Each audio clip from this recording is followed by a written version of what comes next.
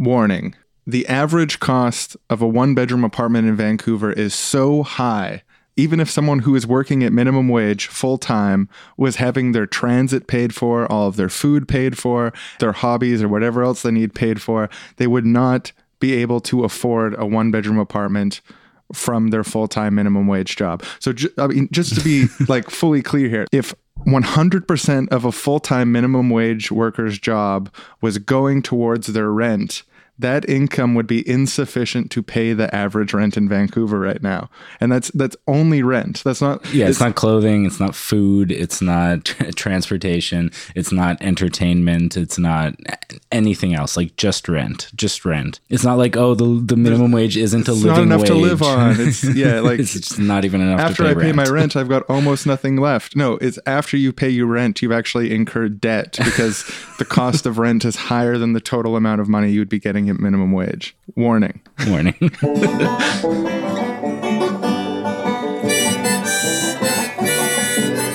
I'm wrong, you're wrong, he's wrong, she's wrong, they're wrong, we're wrong, you're wrong, I am wrong, we are wrong, seriously wrong. Welcome back to the Seriously Wrong podcast. I'm Sean, and this is Aaron. Hey. Yeah, so we do this show every week out of Vancouver, which is a major city in Canada, if you're not aware. If you didn't know. We don't often talk about Vancouver stuff. We tend to jump all over the place. Mm-hmm. This is going to be a very Vancouver-focused episode. So anyone looking for a window into the wonderful world of Vancouver, British Columbia, this is it. This is for you. We've got an awesome interview today with Jean Swanson, a longtime anti-poverty activist in Vancouver. She's pretty well known around the downtown east side, the poorest postal code in Canada. Also the postal code now with the most bars of any postal code in Canada because of gentrification. And she's actually running for city council right now in Vancouver. We got a by-election that wraps up on October 14th. October 14th is voting day. And she's been kind of pushed. There was a campaign to convince her to run, and she agreed to run. And she's been doing a really killer job of drawing attention to some of like the major issues affecting people in Vancouver, lower income people in general, but also specifically homeless people and people who live in the downtown east side. So, I mean, even from where I'm sitting in like my income level, which is upper lower class or very lower middle class, the rental market is fucking nuts right now in Vancouver. Like, have you tried to get a place recently? You've been here for a while. Yeah, I've been wanting to move just because this place has mice and occasionally cockroaches, though the new manager's been very on top of having cockroach killers come in, and so that hasn't really been a problem. But yes, it's an old building, and I was like, maybe I'll find a basement suite that's cheaper. I just bought a really old car, so maybe I can afford to be a little bit further away from Central than I am right now, but like I haven't found anything that's a better deal than this place because I've lived here 5 years and I'm still paying rent that's like, I imagine if I was to move out, they would probably hike up the rent quite a bit. Oh yeah, definitely. I think the average cost of a one-bedroom apartment in Vancouver right now is $2,000 and something. Yeah, I'm paying $970 for this like old one, which is pretty good, but pretty shitty. Like it's hard. It's pretty expensive for like one person on a lower end wage to be paying. It is. It sucks. I had a great thing. Well, it's complicated, but I was couch surfing for 2 months recently. Yeah. So I was paying less than market rent, obviously, because I was sleeping on a couch and I didn't have my own door and I didn't have to get to really have my own things there. Mm-hmm. And that was pretty cool for only paying like $350 a month instead of paying $700 to $1,000. But there's some really negative effects to couch surfing as well. Not the least of which is just losing all your privacy. Yeah. But I found a new place. I've just moved in for October. I'm really excited because I managed to find a place for $600 a month for a room, which is like really, really good right now. Yeah. 2 roommates for $600 in a basement suite that the ceilings are 5'9", and I'm 6'1". 5'9" ceilings, God. I should be fair to this basement suite and say certain areas it's at least 6'2". Don't want to hurt the basement suite ceiling. Yeah, there's chunks of the house I can stand fully up in. What about your bedroom? depending on what corner of the bedroom I'm in. Okay, yeah. But there's like a vent that goes through my bedroom. So I can stand up on either side of it. But there's like a vent down the middle, which I have to fully duck underneath. Oh yeah, the middle. That sucks that it's not in the corner. Yeah. One of the corners. Also, the shower in my new place, the bathroom is one of the shorter rooms of the house. And then the bathtub is slightly raised off the ground of an already short room. I can't stand up fully in the shower. So if I want to wash under my arms, I have to do like a full squat in my shower. It's like living in a tiny man's house. It's like I'm visiting a gnome cousin, right. And like, here, use our little shower. It's like you just have to squat over and it works just fine. Yeah. I think if I could stand fully up in my shower, the place where the shower head is pointing would point down like at my chest or my stomach. Like, it's a really small shower. Yeah, I would hate that. I'm sorry. Yeah, it's all right. It's better than living on a couch. Yeah, I would hate that even more. Yeah, so it's a pretty dire like housing situation right now. And the homelessness count is the biggest it's ever been in Vancouver, which is why it's really cool that Jean's running for city council and talking about these issues in a really unflinching and kind of awesome way. Yeah, she wants to do a rent freeze, and like that would just be great for me. Like 4-year rent freeze, I'll stay in this place for 4 more years. Yeah, and the 4-year rent freeze proposal is based on another place. I think it was done in New York or something like that, where they had a rent freeze for a couple of years. And that's where the campaign got that idea. Another one of the policy ideas out of Jean's camp that I really, really like, she's proposing a mansion tax. Any house in Vancouver that's worth over $5 million will be taxed extra, like an extra 1% or something. And there's some fucking mansions in Vancouver. Like, I hadn't seen a lot of them until I started delivery driving, but I've driven to a lot of places in Vancouver that I wouldn't have had reason to go to otherwise.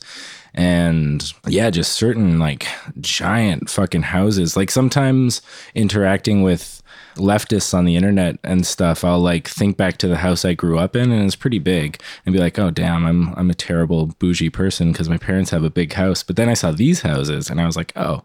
So, and you visited an area of Vancouver recently that has some interesting road rules. Or yeah, I was driving around and I stumbled into this area that it was just like entering equestrian neighborhood, 30 kilometers per hour. And I was like, equestrian neighborhood? I feel like that has something to do with horses. And this is weird. So I'm just driving down the roads and they're like seeing horse poop. And I'm like, yeah, I guess people have horses. These are some really big houses with like large fenced off yards that like I can see that they might have horses and stables and these things. And then I saw at least 2 people actually driving their horses or riding their horses. But yeah, it was weird, like sharing the road in Vancouver in 2017 with horses, especially my 1995 Honda Civic. And I was like, I wonder if they're judging me for my old crappy car. They paid $1,000 for 1995 Honda Civic, where it's hooves. Where are the hooves? So yeah, that was weird. Like I honestly was just like, I've stumbled into an alternate dimension. Like Vancouver's not that big, and I just didn't know there was space for this. I didn't know that this existed here. I didn't know that there was horse neighborhoods like for rich people and their horses, but there is. So if you have a shit ton of money and you want to buy a mansion with horses, Vancouver's got a neighborhood for you. Today's episode of Seriously Wrong is brought to you by Lord for Lord Online Dating. Trying to date as a landlord is hard because a lot of people don't understand your plight. They don't understand what it's like to have these tenants demanding things from you all the time. Like, come fix my place. I can't afford the rent. You know, there's a lot of costs that come with being a landlord. First, you got to pay your property taxes. Then you got to get the tenants to pay the mortgage for you. It's just, it goes on and on. One of these days, it's just like, I'm going to sell, honestly. It's getting crazy. And then dating on top of that, people are saying like, well, at least you own extremely expensive property in this huge housing market where you've got $1 million property. At least you got $1 million of assets, blah, blah, blah. And it's like, hello, do you have any idea how stressful it is collecting rent once a month? It's hard. I used to be more open-minded. I'd go out on dates with people who rent, who are tenants, but all of a sudden they're talking about landlords like they're these terrible people. And I'm like, hello, boner killer. We at Lord for Lord Dating have heard these stories countless times, and we knew it was time to launch a landlords-only dating service to keep the riffraff out with all their ideas about economic justice, affordable housing, being able to continue living in the city that you grew up in because of an out-of-control rental market. Boring. Lord for Lord online dating, because tenants just don't get it. Okay, everyone, I'm here with Jean Swanson, who's a candidate for City Hall here in Vancouver and also a longtime anti-poverty activist, well known in Vancouver's downtown east side.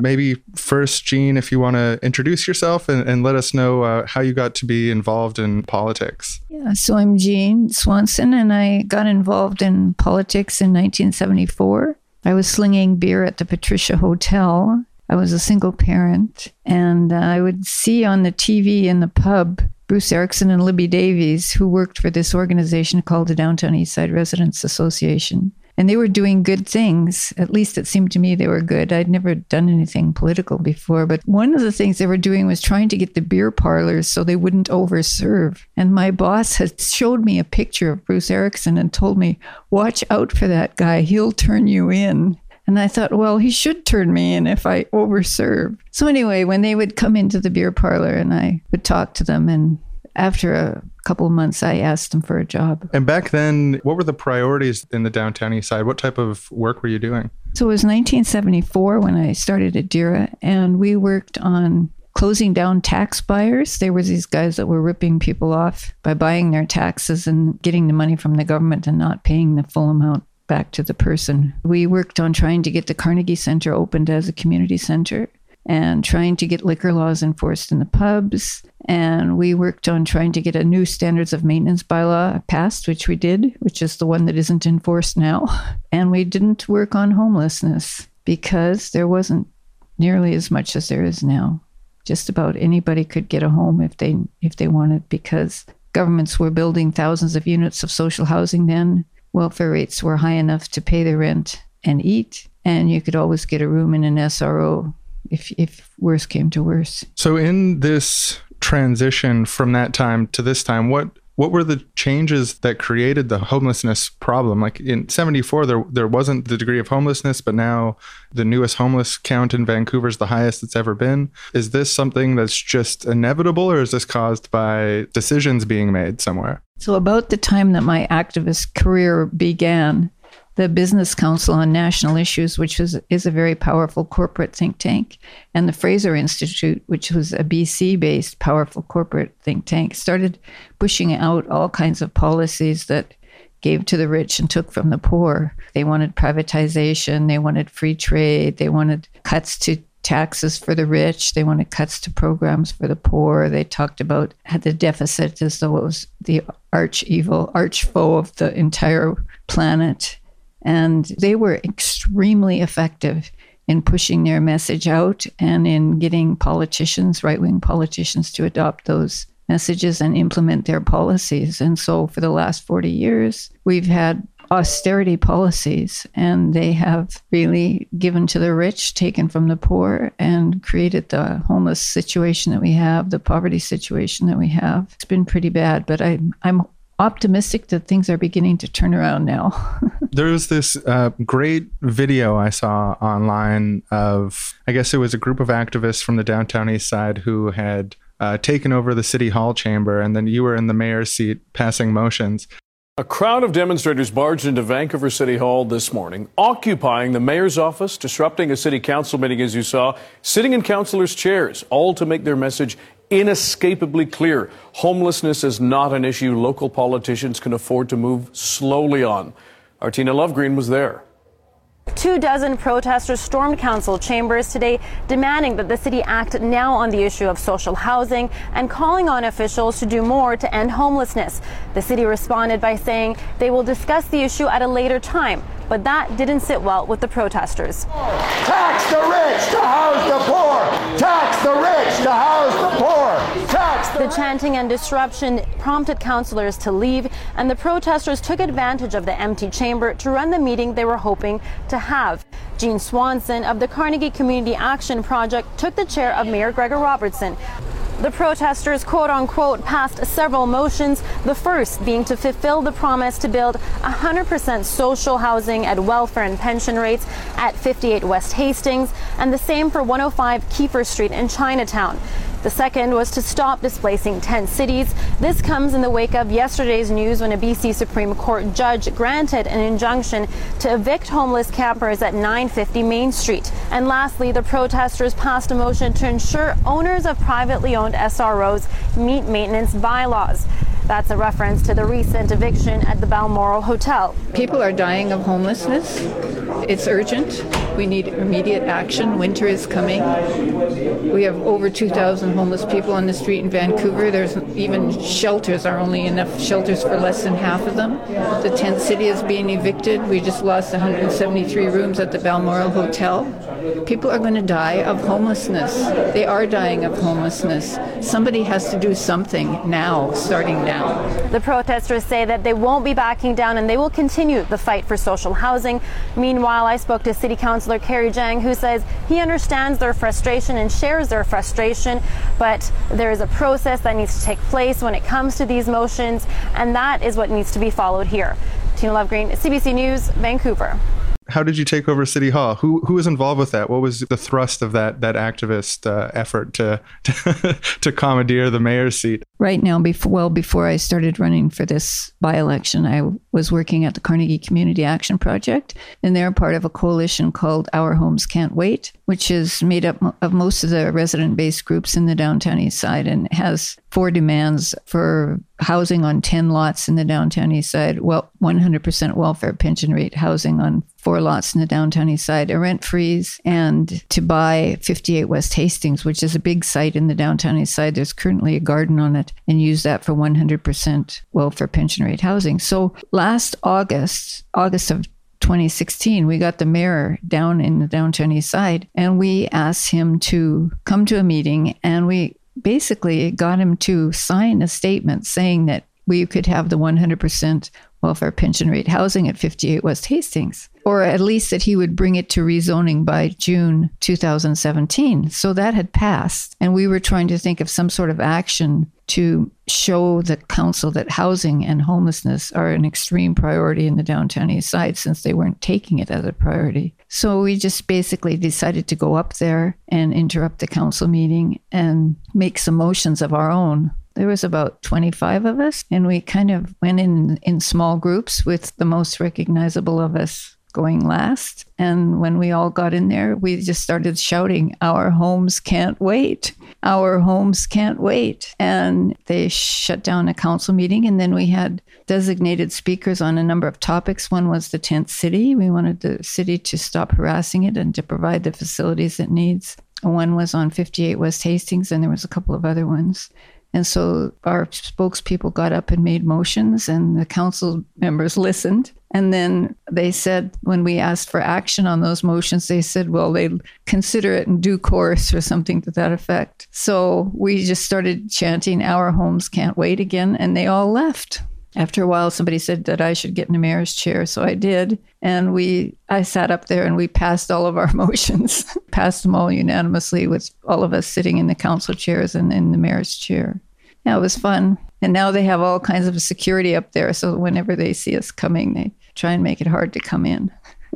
The current municipal government here, Vision Vancouver, the current mayor, he was elected in, was it 2008, on the promise of ending homelessness in Vancouver. They later kind of changed it to ending street homelessness, and it's kind of ambiguous whether they've even done that. Are they taking the issue of homelessness seriously enough? Well, no, they aren't, or I wouldn't be running against them. I've been fighting them ever since they were in, trying to get them to stop gentrification, because they have policies in the downtown east side that are bringing in all kinds of condos, which are pushing up property values, which are pushing up taxes and rents, and hundreds of low-income SRO rooms have been lost to gentrification. They're, instead of renting at the welfare rate, they're now renting some of them at $1,400 a month for a single room with a bathroom down the hall. And they have done nothing to stop that from happening. As well, when you talk about trying to get federal or provincial money for social housing, they just don't talk about the actual amount that's needed. They don't push for what's actually needed, and they don't put enough of the city's own money into social housing. So yeah, it's a real huge problem, and they try to manipulate it by, people say we need new social housing, and they want to look like they're providing social housing, so they change the definition of social housing. People used to think that social housing meant housing for low-income people, but then they changed the definition so that no low-income people are guaranteed spaces in social housing, except in the downtown east side. So, they've been really sneaky about it, and they haven't really gone after what's needed. They haven't treated it as a crisis. They basically have the attitude of, well, my hands are tied. It's a federal provincial responsibility. We can't do anything. And then they don't really push for it or engage citizens in pushing the other levels of government, which is what I'd hope to do if I get elected. One of the things that you had mentioned is social housing that's 100% welfare rate housing. Something that comes to mind, I hear that idea criticized, that there needs to be mixed development where some of the building is welfare rate housing and some of it is not. People will frame it in terms of put all the welfare rate housing together, you're going to create like a ghetto or a negative situation. Ghetto is a place where people who have been excluded by others from other places try and build a community.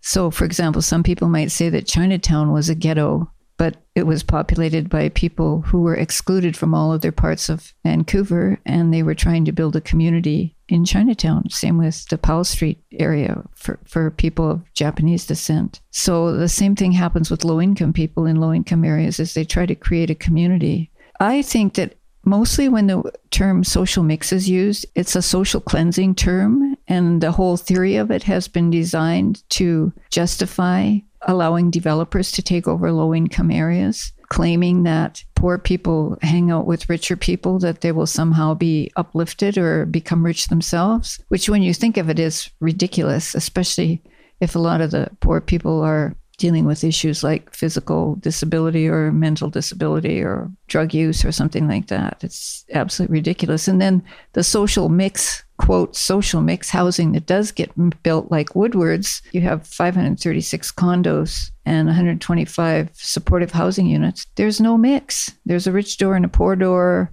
a rich amenity room and a poor amenity room. And because all the businesses that come in on the ground floor cater to the rich people because they make more money, the whole street level becomes a zone of exclusion for the low-income people. When we call for 100%, we always say 100% welfare pension rate, so we can get people with pensions in there too, like Chinese seniors or other seniors. And 1/3 of the pension income isn't much higher than the welfare income. It's 400 and some. So yeah, that's what we call for, is 100% welfare pension rate. And we think that those buildings can be run well too, especially if you give the tenants some say over how it's run. I mean, social mix housing is okay. I think it's actually a good idea if you had an area that had no housing in it and you were putting new housing in it. Yes, of course, it should be socially mixed. But to say you have to have more richer people in a poor neighborhood, that's just going to push out the poor people. Seriously wrong. Yeah, so I don't know, hearing the word landlord over and over again, landlord, it's not something that I'd really thought about before, but it is strange that we call the people who own buildings that we rent from lords, like the lords of the land. It's the only place where we use the word lord, really. Yeah, I mean, like in royalty in England, I think they're still lords, but their titles are mostly ceremonial. But it's like, yeah, no, just anyone who... It's like if we called our bosses like wage lords. Oh, my wage lord said that I got to work late today. But city councilors were called city lords. Yeah, kind of encoded in that is this reverence maybe for these lords. You know, it's also a religious word called Jesus Christ, our Lord and Savior.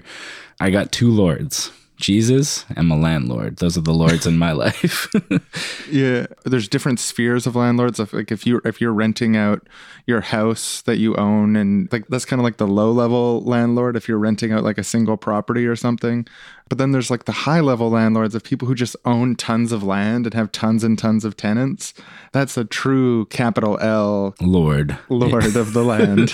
Yeah, if you own a business who happens to own like 15 apartment buildings in Vancouver, each worth millions and millions of dollars, I don't know. Yeah, you're a high roller. Maybe we should be calling you a lord. Maybe we should bow down. Kiss those feet, those lord feet. I think a lot of people would be willing to kiss feet for affordable rent in this market right now. Like, if your landlord came and is like, "I'll knock $100 off your rent every month, but you have to kiss my feet on the first of the month." So that maybe, like Jesus, like in the Bible, I could wash their feet with my hair and tears, or is that tears? I forget the Bible, but definitely like the hair thing is in there. Washing the Lord's feet with your hair. That's in the Bible? Yeah, someone does it to Jesus. I couldn't do it because my hair's not long enough, but I'd grow my hair long and wash my Lord's feet with my hair. If I could get like this place for like $600 instead of $900, that'd be dope. Today's episode of the Seriously Wrong podcast is brought to you by Tenant Lips, special lipstick for tenants to smooch the soft, smooth, supple feet of their lords, of their landlords. Now, you probably only have one landlord, but your landlord has a lot of tenants, a lot of people smooching their feet, and you want your lipstick to stand out. So we offer a glittery lipstick, bright pink, bold colors, red, green, blue, colors you've never even heard of, colors your landlord will be grateful to have imprinted on their rich, holy feet. Tenant Lips, special lipstick for kissing the landlord's feet. Proud sponsor of today's episode of Seriously Wrong. Yeah, and on the subject of social exclusion of poor people, you wrote a book called Poor Bashing, The Politics of Exclusion, that's about this topic, which I had the pleasure of reading, well, the first half of, but I will finish it. I thought it was a really interesting book about anti-poor sentiment in society. And we've got these deep-held kind of social biases against low-income people. And even some of the most reprehensible things that anyone says about anyone is being said about poor people. My question would be, in your terms, what is poor bashing and why is it important that we're able to name it and talk about it? Yeah, that's one of the reasons why I ended up choosing that title for the book, Poor Bashing, because I was hoping it would creep into people's vocabulary. So poor bashing is discrimination and stereotyping against people because they have low incomes. And it involves excluding them, calling them names. It involves hate. It involves beating them up. It involves throwing beer cans at them when you get out of the pub at night. It involves thinking of poor people as being less than other people, thinking of them as being less intelligent than other people, thinking of them as being less deserving than other people. And it happens every day in every way against people who are poor. One woman I interviewed for my book, she said, it happens whenever I go outside. It's really harsh. And it's so harsh that a lot of people blame themselves for the discrimination and the hatred that they feel. I was hoping that one of the things the book would do would be to try and take some of that blame off and show how it was created by society and that it wasn't deserved and that poor people are just as great as everybody else. Something that you had talked about in the book along that subject is that the people who perpetuate and believe most strongly in poor bashing are often those who are most vulnerable to become poorer themselves, like people who are on the margin. They're not receiving social assistance or welfare or anything, but if something happened to them suddenly and they lost their job, then it would be very likely that they would. Do you have any theory on why anti-poor hatred is so prevalent among the upper poor, the nearly poor? Actually, I was talking to a guy today who basically said that he hated homeless people, and then after a while revealed that he was sleeping on a friend's couch. So close to it. So what you say is definitely true. I don't know what that is. I do know that hatred of the poor is fostered by people who aren't poor. Like in my book, I have all kinds of examples of the corporate think tanks and how they perpetuate stereotypes and demeaning attitudes about people who are poor. I have a little dictionary that I kind of go through about back in the 90s when I wrote the book. They were saying poor people are dependent. They can't delay gratification. There's a whole bunch of phrases that were used. They perpetuate these in the think tanks, and then they go into the papers, and then they kind of go into everybody's consciousness. So they're not blameless, right? It's not just the people that are on the edge of poverty that feel that way. It's that type of feeling is consciously created by people in the upper echelons. It seems that often there's a political advantage to taking the position. The political reason for demeaning people who are poor, or the political reason for racism, for example, is so low wages seem justified, or so it seems justified to occupy North America if you're Columbus, or it seems justified to occupy the downtown east side with condos if you're a developer. If you demean somebody, then it seems okay to take what they have. So there's a lot of political reasons, economic reasons for demeaning people. And if we could stop doing that, I think we could have a way better society. Recently, you were awarded the highest civilian honor in Canada, the Order of Canada by the federal government for your anti-poverty work. How do you feel about that great honor? Well, I felt very conflicted at first. I consulted with a few people about whether I should accept it or not. My first feeling was, I'd much rather have the government end poverty and homelessness than give me an award. And why would the government give me an award for doing things that they have the power to do but haven't? It's not really the government that gives it, but that's the feeling about it. But I ended up accepting it because it does come in handy sometimes. Like it's come in especially handy for me is friends who have been racially profiled and arrested, and I've been able to write character references for them to try and keep them out of jail, and I can sign it, Jean Swanson, CM, which means Order of Canada. And one time there was a horrible article in the Maple Ridge News about the tent city there, and it was trashing the tent city. It was trashing me and some friends of mine who'd had a demonstration in Victoria for housing, and it said that we were thugs. So I wrote a letter basically sticking up for the tent city residents, and I got to sign it. Thug and Order of Canada recipient. I had fun doing that. So when you look back over the decades of work advocating for people, is there anything that sticks out as proud achievements along the way or fun that you had? Well, there haven't been very many achievements, let me tell you. Sometimes I say I have a callus on my forehead from banging it against a brick wall. We got a few little things like the Carnegie Center opened after 7 years of work. We got a no condo zone in the downtown east side after 3 years of work, but it's still not good enough to save the community. We got a welfare cut rolled back once. Little thing. Oh, we got a food program, a provincially funded food program in low-income schools after 5 years of work. Nothing is fast. The fun times have been I always call them capers. When we went into City Hall, that was fun. We had a demonstration one time called Free the Fish. The city was going to spend a whole bunch of money on the aquarium, but what we really needed the money spent on was housing. So we said free the fish and build housing for humans. Oh, and there was another time when it was so funny. The city was considering a law that would allow chickens to be raised in the city.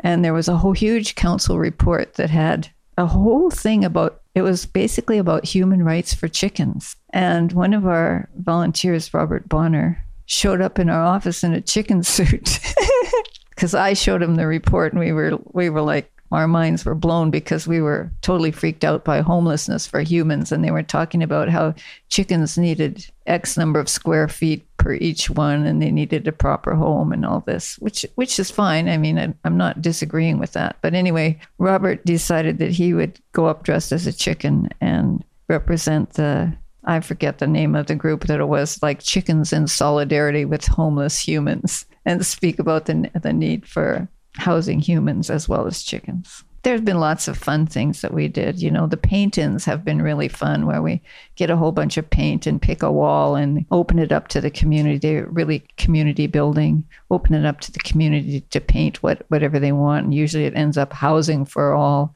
And the Poverty Olympics were really fun. We had 3 Poverty Olympics, one each year before the Olympics, 2008, 2009, and 2010. And we had media coverage from all over the world. And we had our own mascots, Creepy the Cockroach, Itchy the Bedbug, and Chewy the Rat. And we had our own games, the Poverty Line High Jump. Oh, my favorite game was the AIDS Vancouver did this one. We had different groups sponsoring different games. There was a housing hurdle, but my favorite game was the broad jump over the bed-bug-infested mattress. It was hilarious. And we had our own anthem. And the best thing about it was the whole community was involved. We had our own torch, and the last year we had a torch relay that went across the province. And the best thing about it was that the whole community was involved. And if anyone went up to anybody who was involved and said, well, why are you doing this? Everybody always said was, if the money that had been spent on the Olympics were spent on ending poverty, it could be ended. And the message was so clear. This is a very special Confirmation Bias News report. We now go live to the Vancouver General Hospital, where a pandemic has been sweeping the city's landlords. We have our on-the-ground reporter, Rick Giovanni. Can you tell us what's going on here? What's the deal? Who's filling up the emergency rooms? Thank you very much, Tom Giovanni, my twin brother. I'm here at Vancouver General Hospital today because it is reaching crisis proportions. Landlords are being wheeled in one after another with strained or broken thumbs. They've been twiddling their thumbs so feverishly as they watch the property values go through the roof that they're actually causing some permanent damage in some cases. It's not pretty, I'll tell you that. The people in stretchers, wrapping up their thumbs, all that twiddling really does hurt landlords, and it's something that a lot of so-called social justice types don't notice. I've got a landlord right here. How are your thumbs doing, sir? Terrible. It's swollen. They're in so much pain. And how did this happen? Who did this to you? Well, it's like I'm waiting around for all those rent checks to roll in. I'm waiting for my property values to skyrocket disproportionately to the cost of living and wages of normal people. But it's like, what else do you do but twiddle your thumbs? And then, they just can't take it. Don't twiddle them, sir. Don't. No, but my property values are going up. The rent checks are coming in. This is horrible. This is horrible, Tom. No Lord deserves this. No Lord deserves this. Back to you, Tom. Terrible, just terrible. I was personally affected by this because my grandmother is a landlord, and she developed arthritis at the age of 40 from twiddling her thumbs. Just last year, they had to amputate. It's not good. It's not pretty. We'll have more on this as the story develops. And coming up next on Confirmation Bias News, homeless people. Why does everyone make such a big deal out of it? We investigate.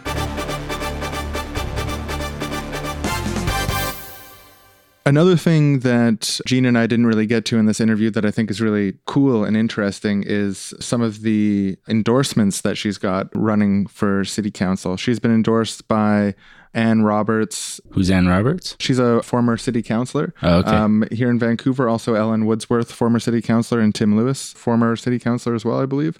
She was also endorsed by Libby Davies, who is the former deputy leader of the federal NDP. And actually, when Jagmeet Singh was in town, who's now the leader of the federal NDP, he stopped by the Rent Freeze booth and seemed really into it and got a selfie with them and stuff and thought it was cool. Oh, neat. Although he didn't endorse her. He didn't endorse her, no. Also, the Vancouver Tenants Union has endorsed her unanimously based on her strong policies around protecting renters. Naomi Klein, the author, tweeted about Jean Swanson, saying that she was an inspiring glimpse into what electoral politics could be. And my favorite endorsement is Gabor Mate, the addictions advocate. We've talked about him on the show before. He was in one of the Zeitgeist movies talking about the roots of addiction. He said that Jean Swanson is an admirable, tireless advocate and organizer for a fair and just society, and that her candidacy has his enthusiastic support. Yeah, I love Gabor Mate. I have read, I think, 4 of his books. And we did an event with him with Zeitgeist Vancouver when I was involved with them. He has great stuff, great work. And I mentioned this to you before, but I think it's funny that he said enthusiastic endorsement because he's just not an enthusiastic person. Dealing with addictions and dealing with like really heavy topics, childhood abuse, and how those things carry on and have effects later in life. Like he's an inspiring person, but just not a very enthusiastic person. But Gene has made him enthusiastic. Gene did it. Gene turned him into an enthusiastic supporter. But yeah, no, he's brilliant. Yeah, I mean, and all of these endorsers and pseudo endorsers are kind of brilliant in their own right. It's a pretty great crew, great posse behind her. Yeah. Gene's posse. Gene's got a posse. There's a housing crisis right now in BC, in Vancouver. And like we said before, the highest homelessness count on record. And now you're running for city council in a by-election. What's your plan? What are you going to do once you're in there? So we have 3 neat things related to housing. The first, of course, is to end homelessness by building modular housing for every homeless person. The city is now going to build 600, but we probably need 2,500. If I were in there, I would push to get those happening immediately. I wouldn't stop at 600 per year. The second thing is a rent freeze. We want to just stop rent increases for at least 4 years, at least in Vancouver. It's provincial, but we would like to open up City Hall to social movements and to people that are working for social and environmental justice and tenants, and work with people who are getting basically screwed by the rental situation to put pressure on the city and then the province. And there are things the city could do, like the city could change its permitting process to prevent rent increases after renovations, and we could implement that immediately. The third thing, which is getting a lot of really good press, is the mansion tax. We're saying that if you have a house that's worth $5 million or less, don't worry, we're not going to raise your taxes. But if your house is worth over $5 million, we'd tax the amount that's over $5 million by an extra 1% of the assessed value, up to $10 million. And then we'd tax the amount over $10 million by an extra 2%. So this would mean that, for example, that a guy like Chip Wilson, who is from Lululemon, who has the most expensive house in Vancouver that's worth $75 million, he'd have to pay about $1.5 million a year in taxes. And we think we could get about $175 million a year. It would house all the homeless people in the first year. In the second year, we could start building social and co-op housing, and we could start giving land back to the 3 host nations that was stolen from them, that they could build housing on or whatever. It's an amazing source of revenue. You know, the feds and the province have access to income tax. The city only has property tax. But income tax is graduated or progressive, so it's a lower rate for poorer people, middle rate for middle, higher rate for rich. And there's no reason why property tax shouldn't be like that too. And we've had good response from a couple of academics, one who said that richer people won't like it, but there's no reason not to do it. So I'm kind of hopeful that if we keep pushing this, especially if the province does get money out of politics so that the mansion owners won't have so much influence, that we might be able to get it. So one of the signature kind of proposals from your campaign is the rent freeze. It's really awesome. You got the 15-foot tall rent freeze sign where the words rent freeze are made out of filled out petitions of people asking for the rent freeze. But you mentioned that that's potentially within the provincial jurisdiction. And this is one of the probably most common criticisms of the campaign from other campaigns and also from supporters of those other campaigns. For example, I noticed that Pete Fry, the Green Party candidate, mentions on his website, on his pitch to the voters, he mentions your rent freeze in the negative before he talks about any of his ideas. It's like the first paragraph of his, nice to meet you. I'm Pete Fry. You should vote for me. Rent freeze is impossible. Here's my ideas. How do you respond to the criticism that a single city councillor, it doesn't have the jurisdiction to bring in a policy like that? Well, that's the difference between Pete and me. And that's the difference between Vision and me.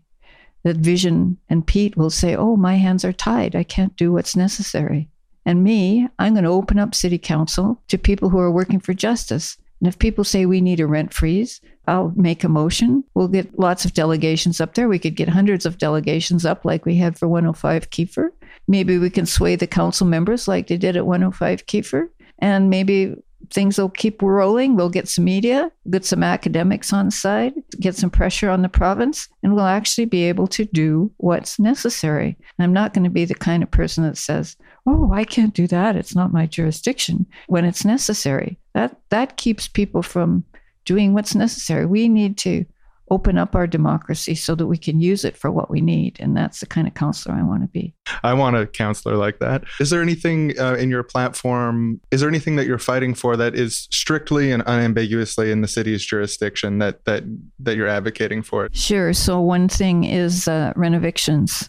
So the city has this policy, tenant relocation and protection policy, where they can, if a developer comes and wants a renovation permit, then the city can require him to do certain things. And right now they require him to give the tenant so many months' notice, pay for moving expenses, and they can even require them to provide new accommodation at 20% less than the market rent. So what we would do if we got in is try and change that, which is in the city's jurisdiction, so that a developer could not get a building permit or a development permit unless they had a signed contract with all of the tenants saying that they could come back at the old rent. There's another thing we could do that would be really good. The city has a good standards of maintenance bylaw, which we helped write back in the 70s. And it says in section 23.8 that the city can go in and do the work in buildings where repairs are necessary if the landlord won't, and bill the landlord. And if the landlord doesn't pay, they can put it on his taxes. And if he doesn't pay his taxes, they can take the building. But the city won't enforce that. It won't use that section. There's no reason that these slum buildings like the Balmoral Hotel should be closed, pushing out 173 people and closing off 173 spots in a city where we have over 2,000 homeless people. It's disgusting. And we should use the laws that we have to their fullest extent. And that's what I do. And one of the questions I feel that's at play here in Vancouver is kind of what type of city do we want to be? What type of society do we want to be? What world do we want to live in? What world do we want to make together? So I guess my question for you is, what type of society do you want to live in? What type of society do you want to co-create with us? And what do you want to build here? So I've been working against poverty all my life. So of course it would be nice to have a society that didn't have poverty in it. What's happening in the city now is everybody that isn't rich is being pushed out. So we need policies that bring people back. I had a great meeting with hotel workers, and the bus fare is killing them coming to work, and they can't afford parking if they drive. And they're beautiful, wonderful people.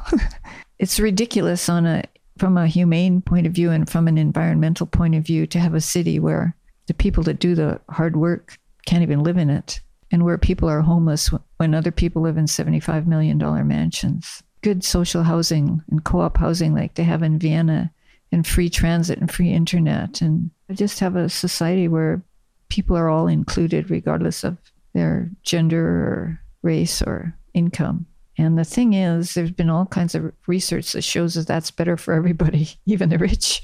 If you Google equality trust, there's all kinds of epidemiological evidence that if you have a more equal society, it's better it reduces racism, it reduces sexism, it creates a higher life expectancy, there's less teenage pregnancies, there's higher voter turnout. Chip Wilson, we want this equality for you too, so you can have a longer life expectancy. The inequality is really harsh on people, like homeless people having half the life expectancy as other people, and poor people have 10 or 12 fewer years of life than other people, richer people. There's no reason why we can't have policies that end that. No reason whatsoever. And we need them, and let's go for them. That's what I'm saying. Let's go for them. Let's open up our democracy, get a little bit militant, and go for those policies that we need. The slogan is bringing a revolution to City Hall, but it'd be nice to have some more equality, that's for sure, and that's what I'm going to fight for. Welcome to Keyboard Warrior Radio Theater. I don't usually weigh in on politics, but I've been looking at this local by-election, and I can't believe that this Jean Swanson wants to institute a mansion tax, a so-called mansion tax. Just because someone owns a property that costs a little bit more money doesn't mean that they need to be bled dry paying tons of extra money. Who do you think are the people creating jobs? Who do you think are the people paying the wages of the tenants? It's people who own quote unquote mansions. I'm grateful to my wage lord who owns a mansion and pays my wages, and I don't think he should have to pay a penny more.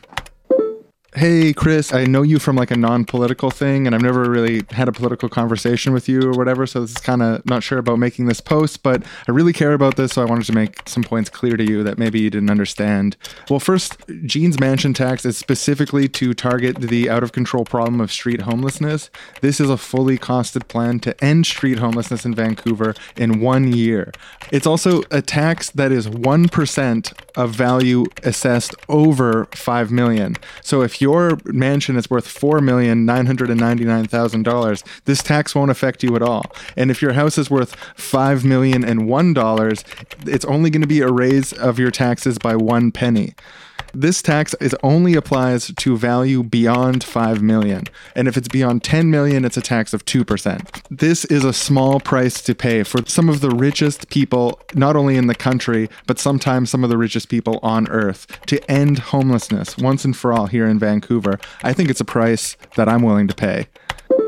Oh, wow. I didn't realize that it was a fully developed plan that would actually end homelessness, that would take all of the homeless people in the downtown east side and all over Vancouver, one of the largest homeless populations on the planet. It's a big problem. I see it every day, and actually end that within 1 year. That's crazy. And only 1 or 2% for people over $5 million. I'm sure they can afford that. That seems completely reasonable. And ending homelessness. Wow. Yeah, I'm going to vote for Gene Swanson. Thanks for letting me know. I wasn't aware of all the details. Hey, no problem. I know a lot of the times here on Facebook, when you get in a conflict like this, it ends really well and everyone has the best possible position at the end. I'm glad that this could be one of those times. Thanks a lot, Chris. Take care. Yeah, thanks for making great arguments, and thanks to me for not taking any of it personally or digging in my feet when I'm wrong about something. This is one of the great things about Facebook conversations is that I see this type of thing all the time. And this is just one of those times. So see you later. See you later. Facebook is great. Political discussions on Facebook turn out well. It's great. Thanks. And we'll see you next time for another episode of Keyboard Warrior Radio Theater. So one of the cool things from Gene's platform that we didn't touch on in the interview is, well, first of all, in BC, if you're a landlord and you own multiple properties in different municipalities, you can vote in each municipality that you own property. So you can vote more than once. So if you own a large company like Boardwalk or something, and you own apartment buildings in like 10 cities across BC, you can vote in all of them? It might just apply if you're like a personal owner. I'm not sure if it applies to like corporations. Right. Oh, okay. But so early leading up to the election, the city invites landlords to register to vote, like property owners to register to vote early, but they don't have that opportunity for renters. And actually back in the 70s and 80s in Vancouver, it used to be that they would send people door to door doing voter enumeration. So visiting each door, seeing if there's any eligible renters there, and then giving them the capacity to register at that time and be ready for the election, which they no longer do. That was cut by like a right-wing municipal government because tenants tend to vote more left-wing. Right, yeah, so it's not in the interests of the ruling powers of the city to encourage more renters, i.e. more poor, lower income people to vote. It's in their interest to encourage more property owners to vote because they will probably vote for them. Yeah, and so Gene has made it explicitly clear on her platform that she's going to fight to restore that voter enumeration to make sure that everyone who's eligible to vote in Vancouver is given the opportunity to do so. And it's actually something that while some things in Gene's platform, it's ambiguous whether or not the city can do it alone. This is something that very clearly the city can do alone and would make a really big impact. So it's something that I'm a big fan of. And if she was elected, I think it would be a high priority to push that through in the first term because it would pay dividends down the road to have a more engaged and active voting base.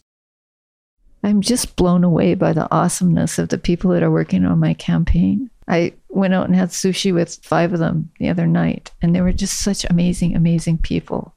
Jack Gates, who is the hero of the Downtown East Side because he's taken on the slumlords at considerable risk to his own personal self. when the city wouldn't take them on. And his friend Mohammed, who got donated heaters for the Lion Hotel folks when they had no heat.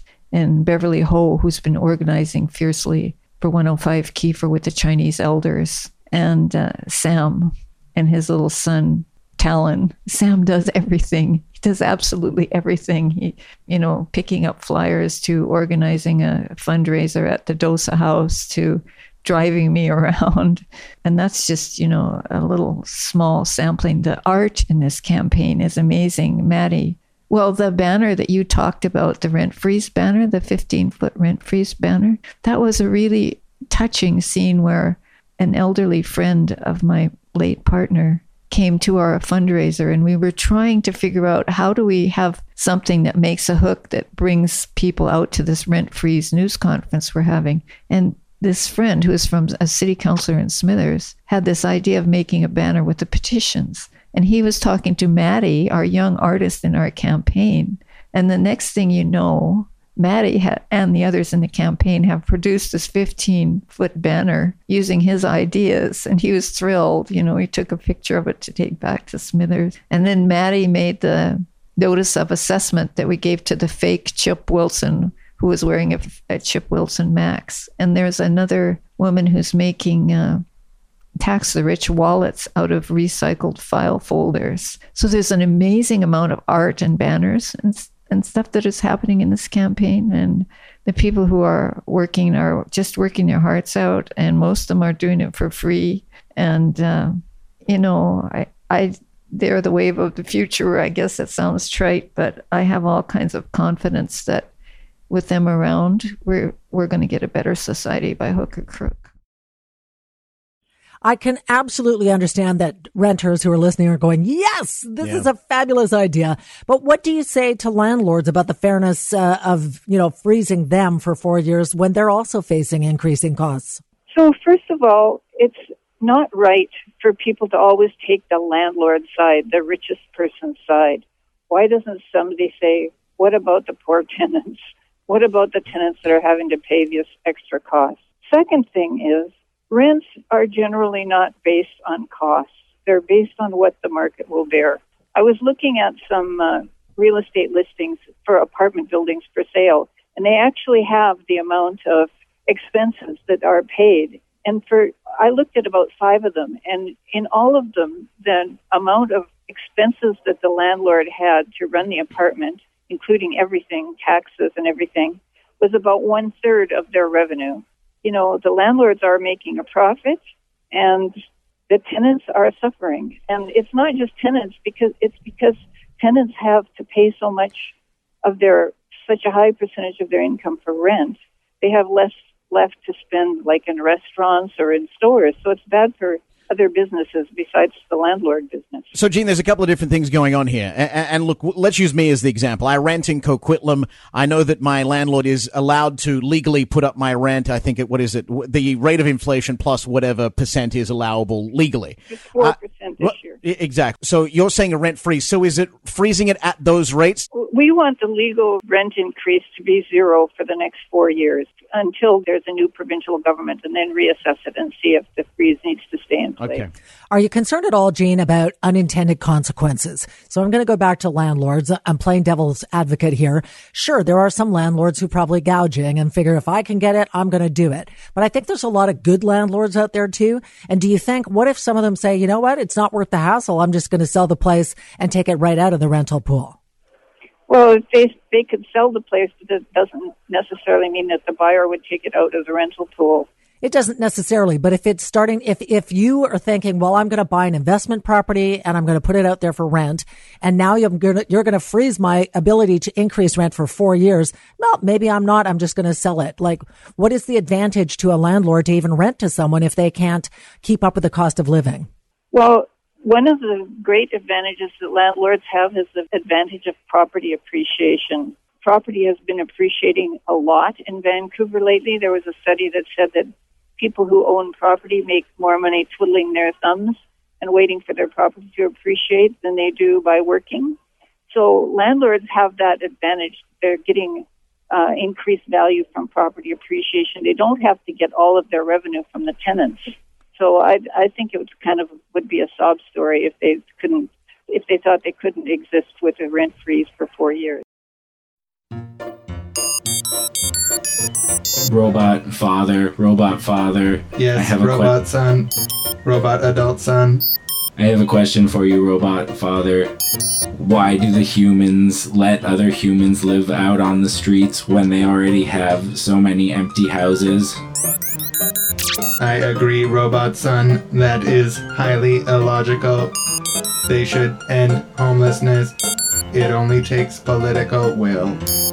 Humans already initiate, follow through, and complete massive infrastructure plans, building entire cities, museums, amusement parks. It seems like housing a few thousand homeless people would be easy. Does not compute. Father, help compute. Son, robots like us with our waterproof resin outer layer can survive indefinitely on the streets, but to humans it is often fatal. It makes no sense that in a society as rich as this, there is even a single homeless person. There is a great imaginative and moral failing of the elected leaders of humans. Adult robot son. Adult son, are you down in the basement listening to those damn supercomputers again? They don't understand anything. Yeah, Dad, I needed a place to twiddle my thumbs and wait for you to die to inherit the properties, so it's just, I don't know, they don't make a lot of sense, but they're fun to listen to sometimes, even though they're stupid. Yeah, we thought inventing supercomputers would be a great idea, but they just don't get it. That's why they're down in the basement of our mansion. Anyway, get out of there. It's time to get up, stop twiddling your thumbs. Your mother wants to go for a horse ride to the lake. We're going to take the gold-plated boat out for a spin. Oh boy, the gold-plated boat? Okay, I'll be right there. I love you, rich dad. And I love you, rich adult son.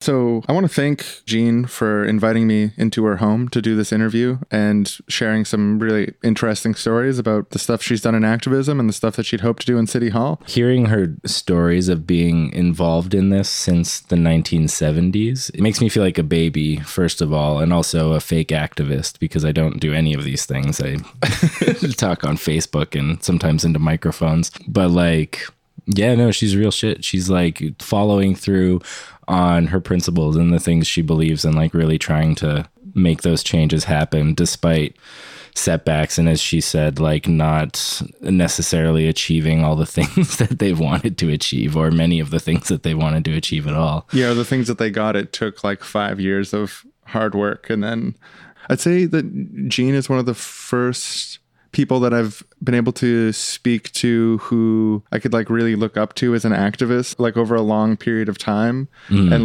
not have any reservations about being yeah, this is amazing work. She's really putting her money where her mouth is consistently.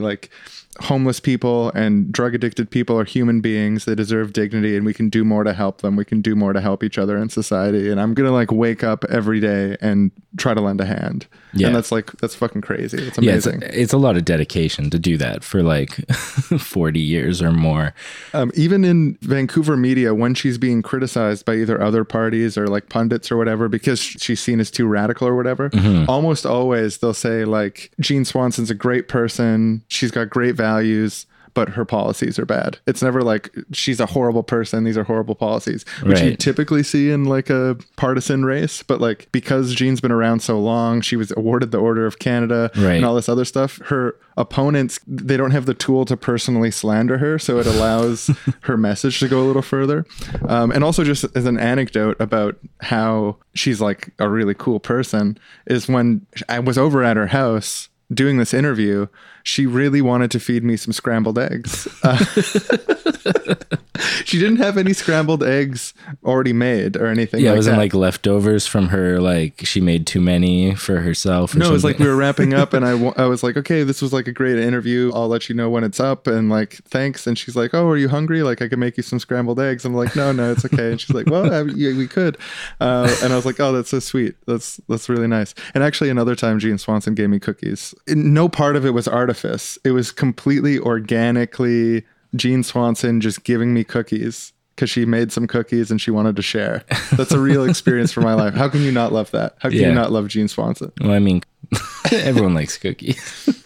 It's really cool. Like, we've got this opportunity now here in Vancouver to elect an activist city councillor who's going to push the boundaries of what's possible in their office. They've got a really good record. They're someone that is eminently trustworthy, positive reputation. And in this by-election, we got a chance to elect Jean. And I'd be really excited if that happened. Well, this was brought up in the interview that a rent freeze is actually technically, it would have to be instituted at a provincial level. So it's not something that she could do. And also she's just one city councillor. Like, how does that happen? How do I get my goodies, my rent freeze goodies that I want? Yeah. So, well, I mean, part of it is ambiguous because it's very, very unambiguously this could happen at the provincial level. But I wouldn't rule out the possibility that something could be done at the municipal level. It's just, it would require some work, and it would require like looking over a bunch of old bylaws and stuff. You could find a place to make it work. And I'm not an expert on this, but I am skeptical of the idea that municipalities can't fight for the right to do things and implement them, or like have city council pass a motion to have a rent freeze and then either be able to find a way to do it themselves or work together with the senior government to make it happen. But as being the position of one person on a city council, I think you're not in charge if you're just one person of 10 on a city council. Right. But I think having the voice of an activist there, having the voice of someone who is listening to the grassroots and is trying to open up City Hall to activists, I think it could really change the overall tone of the discussion. And I think a lot of city councilors and stuff, there's kind of like this professional type of myopia that comes with that. What is possible, what is not possible gets kind of distorted. And there isn't really room for dreaming or for like trying to push for things. And to put someone in there who is pushing for things, who is dreaming, who's working together with the grassroots, I think a lot more can be achieved. Even like in this election so far, everyone else's campaigns is being completely framed by Jean. All the other people who are running for city council, they're all kind of in the shadow of Jean's rhetoric and Jean's hopes and Jean's what Jean is striving to fight for.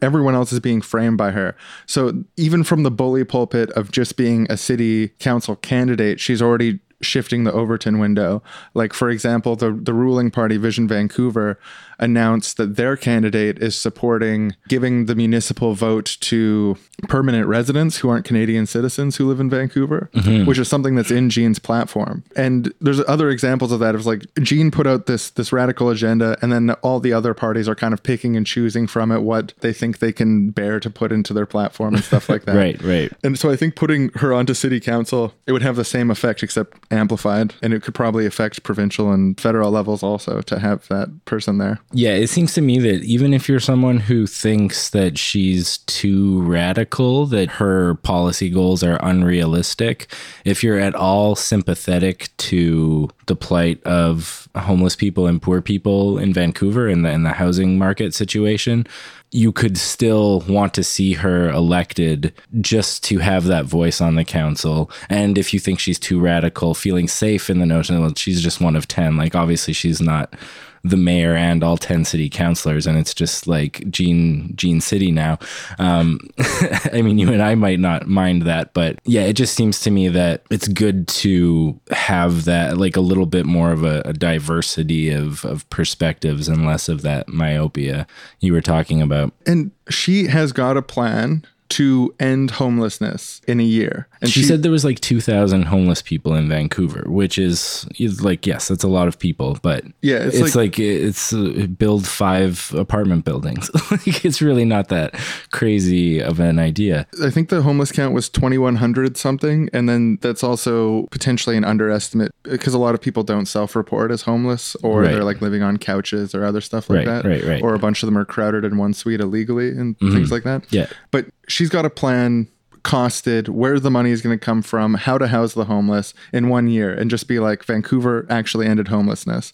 And when the ruling party, Vision Vancouver, promised that in 2008 and didn't deliver to end homelessness, I don't know, it's fucking awesome. I'm a big fan of the campaign. I'm a big fan of Jean. Yeah, I hope she wins. So yeah, if you live in Vancouver, October 14th is voting day, so you can vote for Jean. You can vote for anyone you want, but I'd say Jean's a good option. There's also this watermelon lady running, and she seems kind of goofy, but she's promising free public transit and saving our dispensaries. I don't know if our dispensaries are under attack. They seem to be going fine. Yeah. I think she's somehow involved in selling pot. I was at a movie at the film festival yesterday, and her ad kept playing over and over again, and the guy next to me started laughing, and I was like, why are you laughing? And he was like, you know who she is? And I was like, I don't know. No. He's like, she's a staple on Commercial Drive, like runs a front business. And I shouldn't say this on the podcast, 'cause I don't know if any of it's true, but apparently she was selling pot or something. I don't know. She's a pot dealer or something. Yeah, I remember her selling baked pot goods at Wreck Beach for like years before it was kind of pseudo legal like it is. But I mean, the thing, no disrespect to Watermelon or any of the other candidates, they all just really, really pale in comparison to Jean. I mean, on the issue of dispensaries in Vancouver and protecting them, our provincial government right now has been very, very friendly to dispensaries and has made it clear that as marijuana is being legalized, that they're going to continue being friendly to dispensaries here in this province. Not all provinces are going to be friendly to their existing dispensaries, but BC is. And then also additionally, the free transit thing is like an activist thing that's beyond a city councillor to do. It's also something that's part of Jean's platform, and that Jean has, I think, a more credible route to fighting to move towards free transit. Does she actually say free too? Because when I heard that, I was like, that sounds a little crazy. Like, yes, cheap. When Mina Wong was running for mayor, she was talking about $40 a month transit passes, which I was like, oh yeah, like that makes sense. It's affordable and like not too much money, but free seems like, well, don't they do have to like pay to keep the transit thing running somehow. Jean's policy point on that, if I recall correctly, is that it's moving towards a free transit system with an emphasis on low-income people. So like in Calgary, they've got a $5 a month pass for low-income people where you can use unlimited transit for $5 a month. Nice. If you meet the income requirements. Right. And I think that would be more the type of thing that Jean would be fighting for based on what I've heard her say. So yeah, thank you, Jean, for coming on, and Sean for doing the interview, and you, the listener, for listening. Yeah, you can find us online at seriouslywrong.com, SRSLYWRONG.com. And if you want to become one of our beautiful genius Patreon subscribers who sends a little money our way every month to make sure that we can keep making the show as high quality as we can, we greatly appreciate that. And to everyone who's already doing that, thank you so much. You get bonus episodes if you do. Bonus eppies. Bonus eppies. Thanks for listening, everyone. We'll see you later. We're going to ask David Hutniak what he thinks as well when he joins us at 3:45. The CEO of Landlord BC. Laura's in Vancouver. Welcome to Steel and Tracks. Hi, thank you for taking my call. I'm a landlord and a realtor, and I think the candidate missed the boat on a number of points. Property taxes aren't going to freeze. My monthly maintenance fees won't freeze. And I'm faced right now with putting in a new washing machine into a unit. I haven't raised my rent in 4 years. We're not all scum. We're nice people, and we work really, really hard to have these properties. If you were forced, Laura, if you were forced to freeze your rents for 4 years, what would you do? If someone's making me do something that I'm already voluntarily doing, I'd sell. So then there's unintended consequences. Thanks for the call. Donna's in Langley this afternoon. Welcome to Steel and Tracks. Hi, I'm a landlord, and I can tell you horror story after horror story of tenants that I've had. You cannot get them out. They don't pay their rent. They do massive damage that far exceeds their damage deposit. They lie on their application form. I'm really not happy with what you said about landlords sit back and collect money. You know, that's not how it is at all.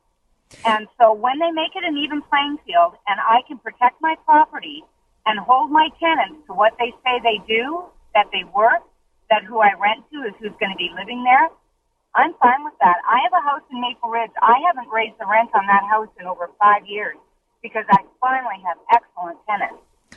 So that's the key. Good tenants equals even more fairness from the landlord. I think she makes a great point. Do you want to get in this last guy? Yeah, let's quickly? get Aaron. Aaron in Langley, you've got 30 seconds here. What do you want to say? Yeah, I'm a landlord as well, and I agree with pretty much all the other landlords. But not only that, you know what? We have a mortgage to pay. We worked really hard to make ourselves some money, and we want to do an investment property. And, you know, we got to pay the second or third or fourth mortgage as well and pay more every year that we renew. Yeah, that's interesting. Thanks, Aaron. What do you think about that? Hi, another landlord here. First, I just want to say I agree with the landlord so far, really on the nose. I was just sitting here twiddling my thumbs, waiting for my property value to go up, so I had a little bit of time to call into the show. I got to tell you, there's some horror stories about the way that some of my tenants have been treating their chickens. You know, these chickens are crowded in there. There's no place for these chickens to go. They're asses to elbows in these cages, and the way the tenants think it's all right to treat them that way, it is just despicable. And I think all of us landlords need to come together and fight for the rights of chickens against tenants. Thank you. You know, that's interesting. We got a lot of landlords. A lot of great calls too. Hi, yeah, I'm also a landlord, and I just want to say, yeah, I agree with the other landlords. They seem like they were making some really great points, but one thing that a lot of people don't talk about when you're discussing landlords and landlord rights is that landlords historically have been a group that in some countries have been genocided, murdered, all of them. And, you know, when people are advocating for the rights of oppressed groups who have historically been the victims of genocide, for some reason, landlords never come up. And I don't know. Just seems like a curious silence on the part of so-called anti-oppression activists that they're not talking about the landlords because we've had it rough. Look at history. Read some history books. That's all I'm going to say.